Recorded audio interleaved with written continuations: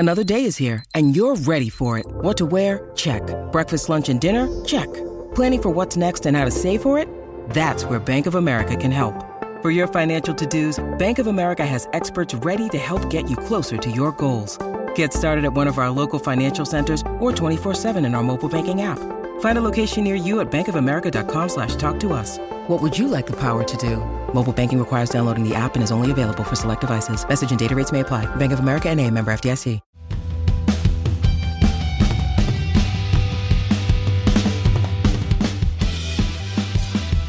Hello and welcome to the Manchester's Red podcast. My name is Stephen Railston and we're here to dissect the Manchester Derby defeat today. I am joined by my colleagues Tyrone Marshall and Rich Fay. Tyrone, I'll start with you. How are you? Yes, good. Thank you, Stephen. Not particularly looking forward to 2 weeks of an international break, but aside from that, I'm all right. It's never too fun, the international break, as I believe Rich touched upon last week, and that leads you on to you, Rich. How are you doing? Yeah, not too bad. Calling the podcast the Manchester's Red podcast might touch a few nerves today, but after that, yeah, it's interesting, isn't it? I mean, it's an interesting place to be at United, and these international breaks feel very long. I mean, heading into the last one, it was a draw of Everton, wasn't it? And United was still in a limbo. Now it's a defeat to Man City. It just feels like we've gone around in circles. You do wonder, in the gap between the two last international breaks, what has really happened? United are back where they were to begin with. It's quite interesting.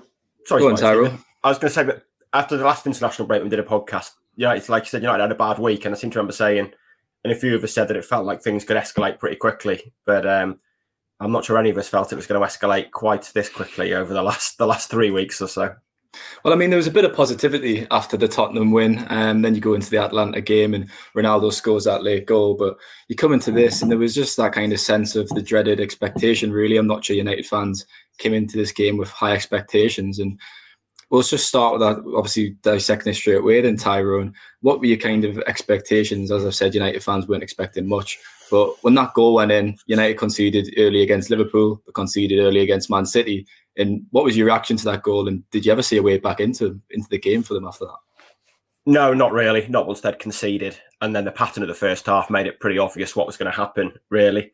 Like you say, there was a bit of positivity after the Tottenham game, and it did feel like that formation potentially had a future, albeit a limited one. But I think Saturday probably exposed that it was as much to do with the poor Tottenham side as it was United. And I mean, the issue with that setup is based around keeping a clean sheet, really, and hoping you can produce something at the other end. And when your clean sheet goes in the first 6 or 7 minutes, then it's an uphill task. And obviously the way they conceded was disastrous, really poor on several fronts. And then it's hard to get back in the game. I was surprised he didn't change it before half-time, to be honest. It was noticeable about 15 minutes in that he sent Jadon Sancho. Solskjaer sent Jadon Sancho out to warm up on his own. There was no City player warming up, no United player warming up. So you could tell from 15, 20 minutes in that he was considering a change. Waited till half-time, at which point the game was gone. They were lucky to only be 2-0 down at half-time. But for De Gea, it could have been 4 or 5. I mean, his save from Jesus was world-class. And, United were just completely outclassed yet again in the first half of a game. And I mean, I was calling for the 3-5-2 against City, but it was obvious it wasn't working. At 1-0 down so early on, it's obvious it's not going to work, that you need to offer more. It was too easy for City to play against. And to be fair, I think City are very good at playing against a back three or a back five. Guardiola spoke about it afterwards, about the importance of having wide players on the left and right on their natural foot that really stretch the play. And you could tell that the fullbacks, Wan-Bissaka especially, didn't know what to do with Phil Foden, didn't know how to stick with Foden, didn't know how to press on Cancelo. And they just caused havoc for United. And it was startlingly obvious during that first half that it wasn't working. And he just left it too late to change. You could tell the last 10 or 15 minutes of the second half that it felt like a matter of time until City did score. And then that second just killed the game. It felt like they just stopped playing in the second half. City, they just declared, basically. And even then, United still could offer absolutely nothing. If we look at the goals a bit deeper then, Rich, obviously Eric Bailly for the first one, it just had to be him, didn't it? The typical Bailly cycle after that fantastic performance in Italy. And then the second goal, it was just amateur defending, wasn't it, from Shaw and Maguire. And I saw De Gea receive a little bit of criticism, but I felt a bit sorry for him because he's probably expecting Shaw to clear that ball, and he should clear that ball. Oh yeah, exactly. And I don't think you can be blaming David De Gea. I mean, you always got to try to look for a scapegoat, aren't you, to analyse any goal and whatever. But I do think it's kind of freakish in the way it came all the way through, like you said, to Bernardo Silva. Bernardo didn't even know himself that he'd scored the goal. It was like a stunned silence, really, wasn't it? Until everyone realised that actually went in. De Gea, like Ty said, made a big save in the game. And I know Solskjaer, every press conference, every week, he'll say fine margins, etc. Against Liverpool, there was that chance to take the lead early on. United didn't do it. They fell behind minutes later. Maguire had a header from a Luke Shaw free kick in the open game minutes against City. And again, if that maybe even on target or something, there's a bit more of a belief that United can actually get something from the game. But as Ty said, as soon as that Bayern goal goes in, the sort of calamitous nature of it, it's sort of the masquerade that United could get something from the game was just completely blown away. Because for going into the game, there's always that false pretense. United can get something because we've seen it before. They have to accept that they're not a good enough football team to actually sort of beat one of these other elite teams. They've got to just sort of pick them off, hope that the other team has a bad day, and then you just punish them on the counter attack. That's the only way United can beat these bigger sides. And it's only once really. I think that PSG away game, the second time under Solskjaer, was the only time they sort of properly beat another elite team. They played them off the park. People say, they beat Tottenham. Tottenham aren't an elite team. They've got elite players. They're not an elite team. We've seen it against City again today. United only ever beat City when City have a bit of an off day and they hit them on the counter-attack and they're blistering and, it's weird circumstance. And yeah, it was so poor. It was just basic errors. And that's what really will alarm the fans. It's the fact that I know you can say, well, Varane's not playing and he is the summer signing who's had the biggest impact at United and he is the one. I know we said on the podcast last week that without Ronaldo, United are still effective because you've got, Cavani wasn't there, but you've got Cavani, you've got Rashford, you've got Martial, you've got Greenwood. You have got ability up front. Without Varane, the drop-off in standards is so poor. And it was just calamitous. It was schoolboy defending and it was just an absolute schooling. It was Man City not even coming out of sort of second gear. They were so comfortable. They hardly broke a sweat. And, it was worse than the 5-0 defeat in a way because there was no effort. There was no spirit. There was just nothing. It was an absolute embarrassment. Ty, you just touched upon it with Wan-Bissaka and that De Gea save from Jesus. It was a fantastic save, but it wouldn't have been needed if Wan-Bissaka was in the correct position. It was absolutely embarrassing from him to kind of push up the pitch and let Foden come in behind. Wan-Bissaka, Maguire, Shaw, all criminally underperforming this season. How much of the blame goes onto the players? And do you think it's obviously Solskjaer has to take responsibility? Is it a coaching failure? I think the manager has to take a bit of responsibility, definitely. I mean, we did see Shaw is underperforming, not to the extent that Maguire is, but he's clearly improved under Solskjaer. Maguire as well, second half of last season, he was very good. He seems to have a chronic hangover from the Euros at the moment. And when he's off form, he does look a little bit catastrophic. But I don't think it'd be a surprise if a new coach came in, a new manager came in and these players improved. They are underperforming, but I think they're being let down by the system and the setup as well, which just isn't working. Complete lack of protection for them. Players are being overexposed. So, yes, to a degree, Solskjaer is being let down by players who are underperforming, but I think part of that is they are underperforming because of the system. And it's clear that things just aren't working. And watch them walk off at half-time against City and they just look like a broken team. As soon as the half-time whistle went, every head was slumped to the floor. It was just walking solemnly to the dressing room. They just looked completely broken. And it's blindingly obvious something needs to change. And yeah, there are players in that team who are really underperforming. Maguire's lucky to still have his place in the team. And if Varane was fit, I think there'd be a call to drop him, even though he's the captain. Sure, I think you'd stick with. I don't think he's been as bad. Wan-Bissaka did pretty well, I thought, as a wing-back at Tottenham, but he had a tough game on Saturday, partly because he had Cancelo and Foden to deal with and very little support, really. We've all seen that first goal and Fernandez's attempts to go with Cancelo. I mean, they're just lazy, basically. That's what it was. It was lazy defending. And so Wan-Bissaka understandably had a tough time of it, but I think his signing partly just sums up United as well. I mean, they assessed 804 right-backs when they signed Wan-Bissaka, and they signed the one that can't attack when they want to be one of the most dominating teams in the Premier League and in Europe. It just doesn't, none of it makes sense. And, he's a work in progress attacking, and we're still saying that. And this is his third season at the club. It's just, it's not good enough. And it's hard to see how he's ever going to be a long-term solution at right-back in a team that wants to win titles. There was a roll of the dice in the second half, Rich, after after that poor performance in the first, and Solskjaer sent Donny van de Beek out to warm up on the touchline. Pardon me, and that was obviously met by rapturous applause from United fans, and there was a bit of a sarcastic cheer when Fred went off. And United fans haven't turned on Solskjaer with Solskjaer out chances such at Old Trafford. But do you think that was pretty damning? That support for Donny van de Beek, and it might have said what fans think of his handling of the player. Yeah, exactly. And I think that the caveat is that, Solskjaer didn't exactly want Van der Beek. He wasn't his priority signing. He wanted either Grealish or Maddison in that summer. And, Van der Beek came as a bargain player. But I agree with the fans. You've got to use him when you've got him there. I know you can say he wasn't the player you wanted, but the squad Solskjaer inherited, he maybe didn't want players like Fred. He maybe didn't want players like Lindelof, but he still used them because they were there at his disposal. So I think it's foolish, really. And particularly, I think it's interesting, two things there. I mean, Ty spoke about players who are underperforming. The same could be said in Jose Mourinho's last few games. Then Solskjaer takes over and suddenly they start playing well again. So I think it is down to the system and to the management to a large amount, really. And I know that's not good on modern footballers because it doesn't reflect well on them that they can just turn it on when a new manager comes in. But in terms of Van der Beek, I just do not get it at all, because the other thing for Solskjaer as well is, at least when you're under the cosh and you've got all this criticism and all this pressure on you, at least try and make the job a bit easier for you. So make these popular decisions. Players who are being called to play, get them on the pitch, give them a chance. They can't do any worse than the ones who are out there in the first place. It's been really naive from Solskjaer for me. I think that he could give himself so many more brownie points, really. And I think if he's using his squad properly, then the argument can be, well, the players are underperforming more. But when the manager is overlooking someone like Van der Beek, who I know we speak about him every week, but his credentials speak for themselves. He's a quality player. He's Champions League quality. He's played in the semi-final. He's pivotal.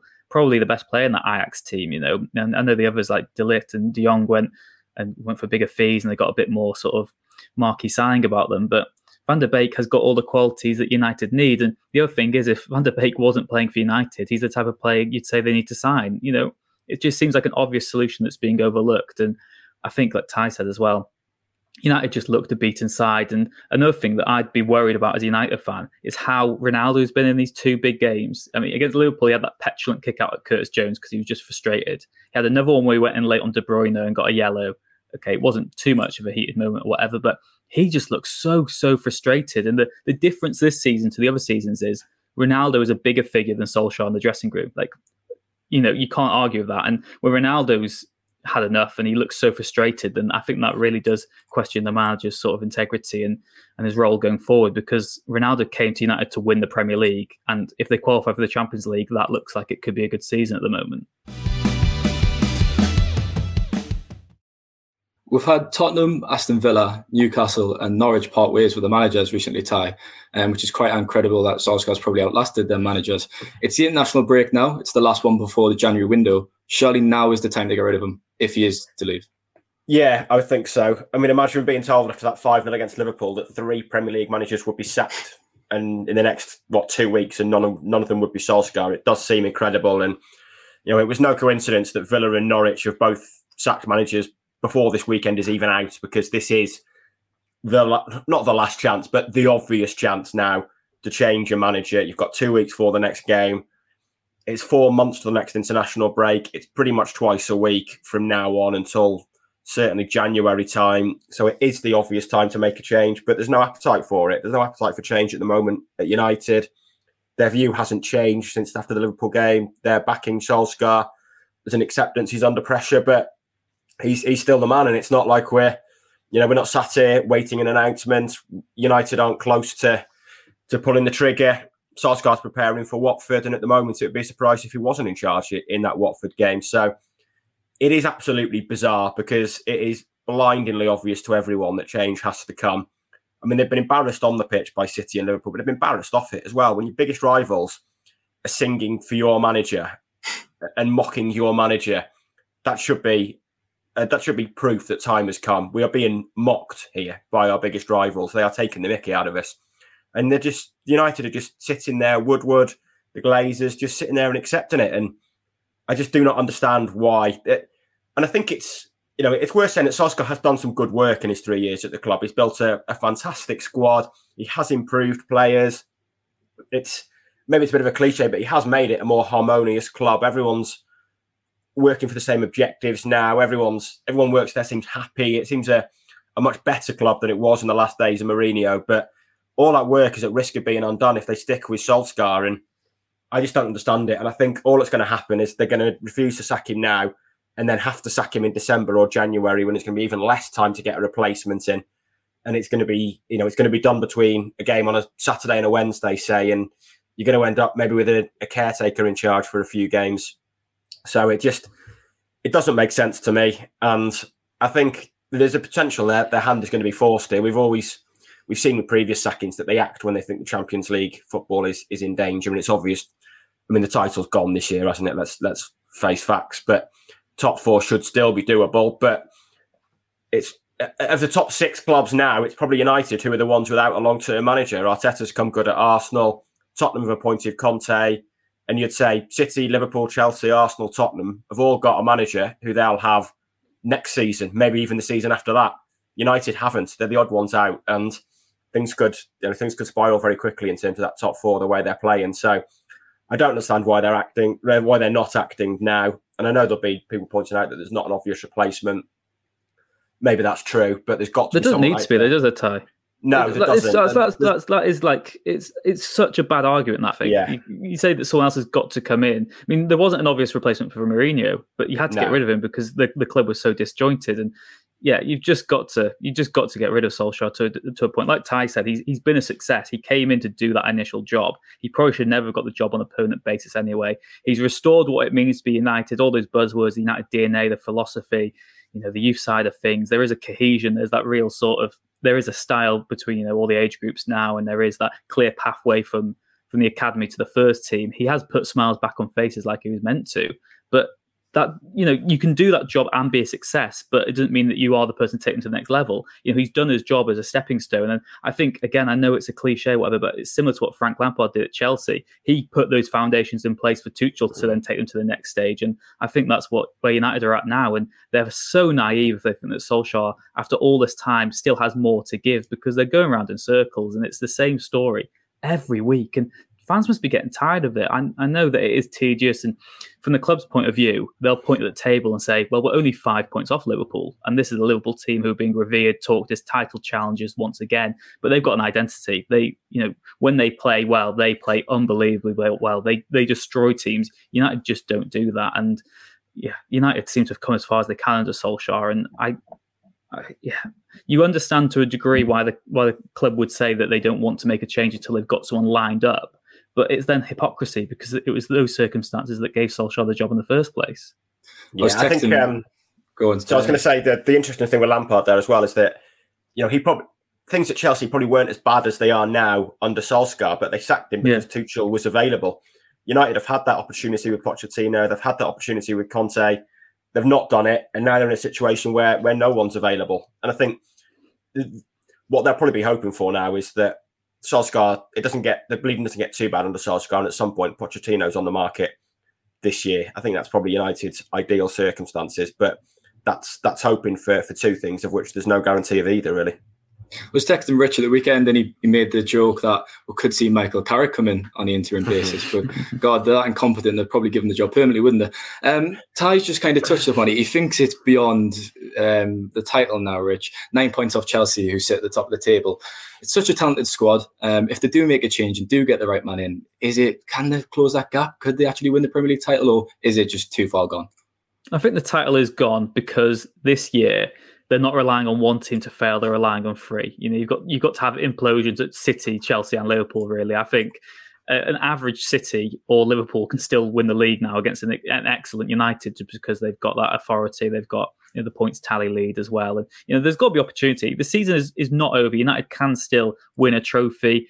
Ironically, it's probably easier for them to win the Champions League because of the sort of the manner that the tournament is. It's the cup games and over 2 legs. You only really have to perform really well over one leg and shut them out over another, which of course isn't a guarantee. But under a new manager, it could be. And again, we'll bring Chelsea into the argument, won't we? Last season they won the Champions League under Tuchel because they still had a team that was suited to that, but the Premier League they weren't. And now we've seen how far they've come already under him. Now they are ready for a title challenge. But I think the real worry is United are just wasting their best chance for so long to win the league right now, because heading into the summer, when they had only signed Sancho, Solskjaer, he was asked this in mid-August, whatever. It was before Varane and Ronaldo arrived, and he said that we can win the league then. That was only with Sancho who had arrived. He said it would take full commitment from the players. It would take them all working in the right direction. But then when you add Varane and you add Ronaldo, they are both serial winners. They both came to United to win the Premier League. Second place isn't good enough for players like that. The standards have slipped at United, but the standards of the players they've signed haven't slipped. They are a different caliber to the rest who accept mediocrity as success, really. And FA Cup and top four, that's not good enough. We saw Van Gaal sacked when United won the FA Cup, and Solskjaer, even if he was to win that this season, that is not success. So for me, the title is, I agree with Ty, just out of reach at this moment. But like you said, they've got everything in place you could ever want to win the league title. They've got the squad. They have got the squad. I know that we'll say they need a new midfielder, particularly after the weekend, showing a new midfielder is needed at some point, maybe another right back as well to offer something to Wan-Bissaka. But that's looking for a perfect squad, I think. United still have a very, very good squad. And with another manager, you could envisage an immediate uplift in results, and you could see them papering over those cracks because they'll be coached better, and maybe their style of play will help overlook those issues. At the moment, United sort of play into the hands of the opposition because the midfield's there for the taking. They need to find a way to sort of overlook that and find a better balance. And I think if a new manager came in with different coaching methods and a different approach, that we could still see United involved in a loose sort of title challenge. I think they could definitely keep their hopes up a lot longer than they are at the moment. But I think the title has gone, and we only just entered November, which is just absolutely ludicrous to say. Doesn't get more depressing than that, does it? Really doesn't. Never cheery on this podcast. Ty, I wrote a piece yesterday talking about the Glazers and that they'll probably only pull the trigger on Solskjaer when Champions League is in doubt. I saw something on social media today that fans might be mobilising and creating a protest. Do you think we could see more of that unrest and scenes similar as that we saw in May coming forward? Maybe, I guess, maybe. But the issues the fans have with the Glazers, I think, are about more than Solskjaer, and arguably the protests should have continued at the start of this season. I mean, to protest now is to protest that they're not sacking the manager, basically, in which case it's a protest against Ollie, which fans have tried to avoid. Like we said, the Van der Beek chanting at the weekend was kind of a subtle way of turning against Solskjaer without not actually turning against them. But it'd be no surprise if there were protests, and there's obvious issues there. And, you look at it, if Solskjaer was sacked, I mean, who's making the decision to bring him in? Woodward, he's going soon. Richard Arnold is going to replace him. He's got no experience of running a football club and being involved in football decisions. John Mert is the football director. He's very competent, seems well liked, but he's a very, he's a low-key figure. He's not, and you can be a low-key figure and be successful in that job, as Michael Edwards has proven at Liverpool. If he walked into a room, I don't think any of us would even recognise who he is. But that was, that's worked with a big name manager and a manager who is the personality of that club. United haven't got that. And is John Murter and Darren Fletcher equipped to appoint a new manager? Arguably not. So there is, it still feels like there needs to be more football know-how on that board and more sort of football guidance. And I think that'll be concerning if a manager does go. And I think part of the issue is Woodward, really, and the fact he is going. And there's also the fact, Ty, isn't it, that he's lingered around. There's not been that sort of clean cut. Like, if he's going to go, he should have gone. It's the fact he's still in the background. I think it's just really muddied. I mean, even from our point of view, it's difficult to know who's doing what really behind the scenes. And I think there just needs to be that clear hierarchy, doesn't there? Which you do have at other clubs.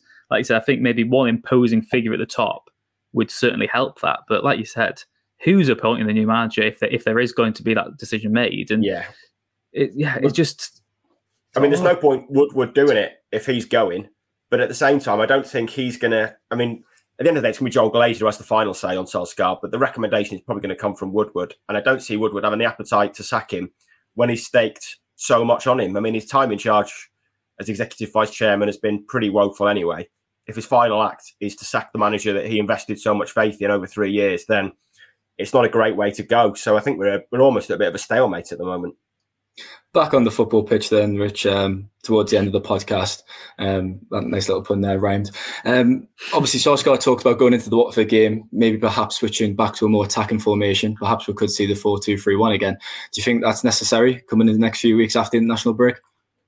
Absolutely, yeah. I think United will. I mean, if he's still in charge, I mean, regardless who's in charge, let's put that out there. They need to make a statement, and particularly against that Watford team, who they were quite spirited against Arsenal. I watched that game on Super Sunday, and they were decent. They held on quite well, but they were there for the taking. Defensively, they still look a bit stretched, and that United should be able to. I mean, it's United. Put that team on paper that United have. We shouldn't be making any sort of ifs or buts. Really, United should be able to win 3 or 4-0. And it was last time Watford were in the Premier League. They were, I know United did lose, I think, at Vicarage Road, didn't they? But I think the home game, they certainly had an easier outing against them. And those sort of games, United need to be able to just put to bed and to win clinically. And I think that United should switch to the 4-3-3.